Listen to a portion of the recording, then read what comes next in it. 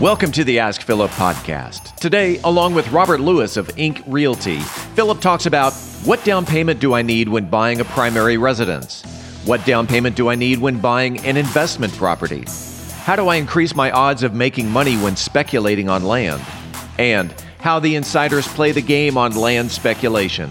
Philip Washington Jr. is a registered investment advisor. Information presented is for educational purposes only and does not intend to make an offer or solicitation for the sale or purchase of any specific securities, investments, or investment strategies. Investments involve risk and, unless otherwise stated, are not guaranteed. Be sure to first consult with a qualified financial advisor and/or tax professional before implementing any strategy discussed herein. Past performance is not indicative of future performance. And now, here's Philip. All right, we're back with another episode of the Ask Philip podcast, and we got Rob, the realtor, back today. What up, Rob? What's going on? 10 pounds heavier. Hey, amazingly, man, I at least maintain weight. I had to actually see what my weight was. No, I actually dropped pounds from before Thanksgiving. Because I think leading up to like on Monday or Tuesday, I weighed myself and I was about 163, 164. And then when I weighed myself on Sunday, I was like 162. Now I'm back to like 158 after a day or two of being normal. Wow. You inspire me. Crazy, man. I don't know what I didn't, I don't know what it was. It was magic because I didn't do much. I just stretched on days. I tried to eat as responsibly as possible, but I didn't really try super hard. You know what I'm saying? I had buttermilk pie. I had dressing, my LB made some amazing dressing and some four cheese macaroni. Man, I don't even do macaroni, and that was good. Man, my brother-in-law makes the best macaroni and cheese, and I was tearing it up. So now I am back. Shout out to Mana Juice Bar. I actually had in advance bought me and Kelly a juice cleanse that I picked up, but I really didn't need it, but I'm doing it today because I had already dropped that pounds, but I'm go ahead and knock it out. Can't hurt. No. It's only good stuff in there. Only good stuff. And I was being facetious about 10 pounds. I probably gained but yeah, no. I get it. I get it. I just switched gears because I was like, I expected to gain some weight. Let's get into investing in land, which we dropped the nugget on, the seed on in our last episode. But before we go into investing for land, I just want to clarify a question, right? So, because when you're investing in land, and we're talking specifically not your homestead, not that you're going to build a home. This is land for investment purposes. But my question that I want to clarify for listeners is what's your down payment on your homestead property, and what down payment do you have to put on an investment property, just so we understand cash commitments when you're differentiating the two? First and foremost, you have to square that away with the lender, because different lenders have different types of programs. Speaking in generalities, on a minimum standpoint from a residential homestead, you're looking at about 3.5%. Anywhere upwards to 20% or more if you desire, but your minimum is 3.5%.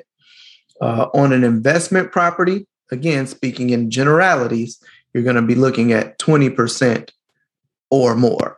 But again, it depends on the lender. I've done investment properties where we've done 25%. If you're dealing with private money or hard money lenders, as they call, you may be as low as 4%, 5%. Just depends on how many points they want to charge you. But obviously with hard money, your rates are out the wazoo. You're going to be looking at 12, 14%, maybe more, just depending. But it's private money, so they can do what they want. So it behooves you to probably have a good wealth manager on your team to crunch the numbers to see what's the best source of money. I would say so. And then before we get into land, this is related to land too, but I was also reading an article yesterday about how all these politicians, right? We have rules around insider trading. That's pretty obvious because we have, lots of documentation for that, even though they still do it and don't really get in trouble.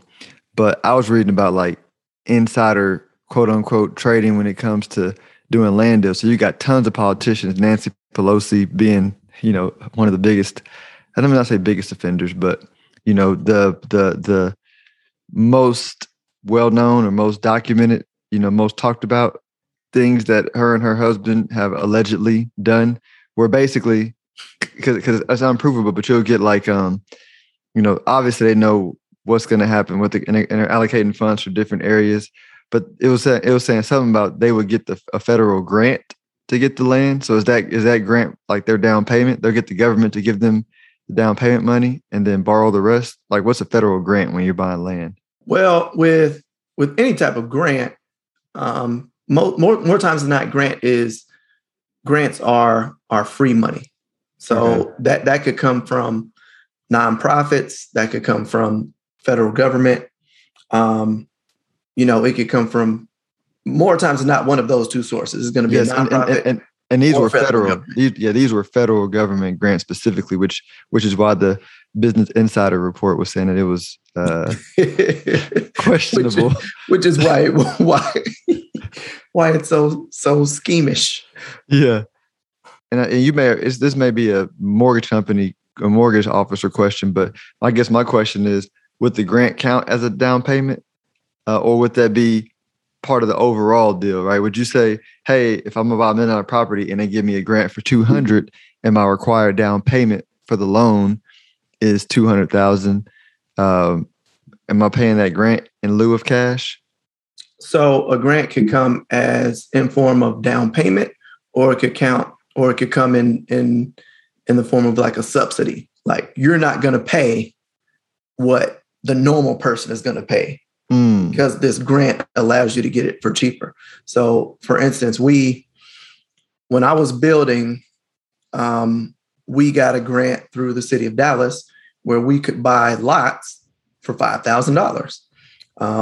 The caveat to that, to the subsidy that we were getting, was that we had to build it for low to moderate income buyers. So we couldn't build it. We had a cap, basically. Mm-hmm. So we couldn't go and buy a $5,000 lot and put $1 million house on it. They wanted us to build, properties that were suited for, low to moderate income people. So that was that form of grant. Now, there are other grants that cover down payment, say up to, let's say, 5%. And then that money is oftentimes forgivable over time, 5 years, 10 years, just depends on the program. But anytime you hear grant, think of you're getting a discount or you're getting free money. One of those two things is happening. Discount as a subsidy or free money in terms of we're going to pay for it.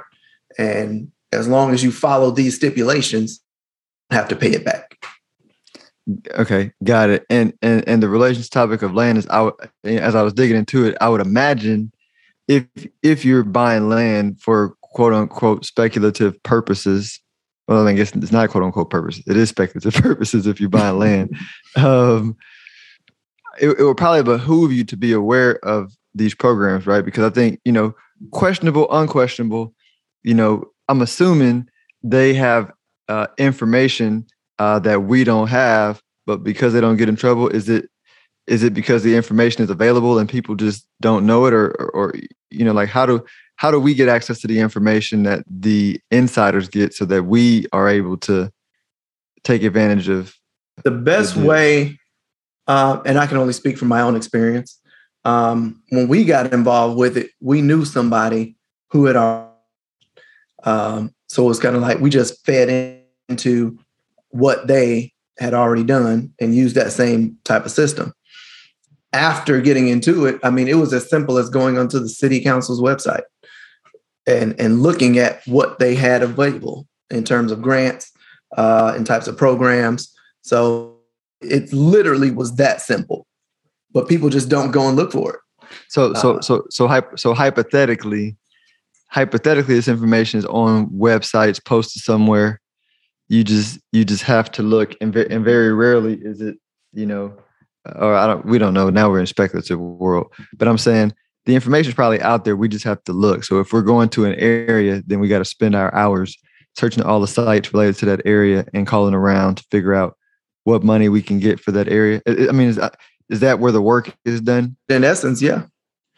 Got it. Because I'm assuming even if you're a politician and you buy and then you go try to do influence, it's not as guaranteed. So maybe that's what, because you haven't put the rules in place yet. But once the rules are in place, that's going to get posted somewhere, and you can still beat the crowd, even though you may not beat the insiders who, Carl Icahn will, he's called an activist investor. So he'll buy a big stake in the company, enough to have control, and then use the other voters to influence management to make change that'll make them some money.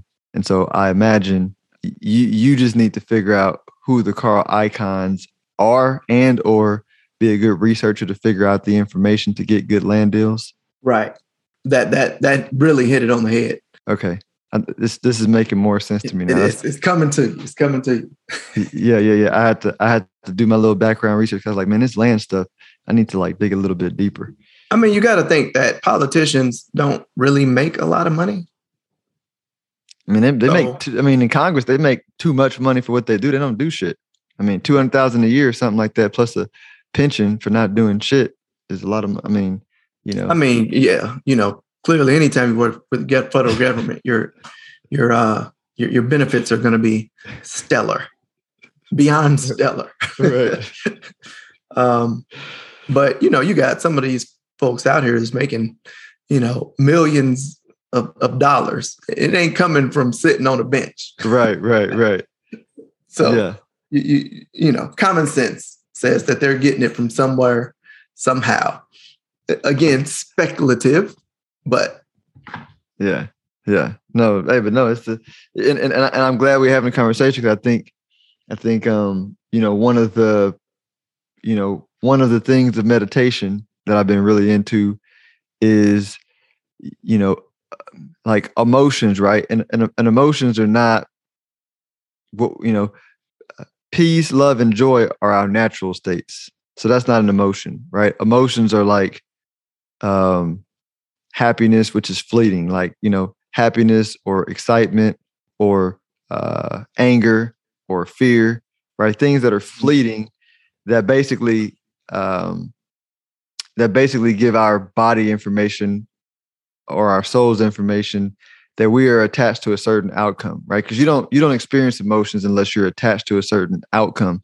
And so acceptance is how you free that emotion. And my point in that is, I think a lot of people see the system and they get angry. They get angry at the system. Mm-hmm. And I'm like, well, because you're like, the anger is because you're digging up something that's true, right? And how the system works. And you're attached to what you consider right or wrong. And my deal is let's not that you should do immoral things at all. I'm not saying do immoral things. I'm just saying learn the system unemotionally. You know what I'm saying? Learn the system unemotionally, accept what is, you do what's right in your own mind. But getting angry about it is not going to change anything. The game has been played for many years. So you either sit on the sidelines and watch, or you get on the bench, learn how to play, and ultimately get in the game. Absolutely. I mean, I feel like always choices. I feel like on accident we talked about how to invest in land. Any other points you feel is important to add outside of that? I mean, because you basically answered my game on how to do the land game. For me, because I'm not big into land, find somebody that is, and do what they do. Because it's and I know we talked about it last week, but there's a ton of different ways that you can profit off of land, from harvesting whatever's on the land to leasing out the land for, You can do it for, let's say, stock. No, I shouldn't say stock, but like agriculture, cows, horses. People do hunting, things like that. You may have somebody who wants to build a shed or barn or some sort of storage. There's so much that you can do for land, and you can just hold it, get it cheap enough, hold it. Mm-hmm. All you got to do is pay your taxes and maintenance. Yeah. Then, if you have an inside track and you know where development is happening, get it. Yeah. And for me, that's where my mind goes. I just can't help but to think in probability. So I'm always like, how do I increase my probability? And so correct me if I'm wrong. My summary of our conversation is figure out some areas I want to invest, get to know the politicians at a local and state levels, plans for the area. You got to have a basic understanding, in my opinion, of economics 101. So you can kind of, because you're going to get multiple outcomes of what the future could be, but then you can bet on the outcome that is most probable based on like what makes most economic sense combined with who has a lot of power, right? Which typically they've, more times than not maybe accumulated the power because they understand economics, a little bit, but I probably would stay away from deals where the economics doesn't check the box and the power checks the box, right? I want to check the box where economics makes sense and those in power agree. And I'm like, that sounds like a really good deal. Right. I dare say take it a step further and look preemptively to see who's going to be in power and what changes they're going to be making. And then follow that trend. Yeah, no, it makes sense. So follow the Bitcoiners. Because we're not reinventing the wheel. Development has been happening for hundreds and thousands of years. So this is not anything new that's happening. Following the trail, and where's that trail leading you? Yes, sir. Make it make sense, as they say. make it make sense.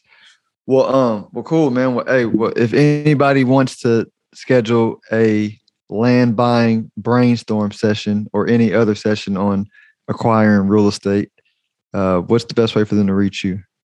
Best way to reach me is my cell phone, 317-372-3022. Call or text.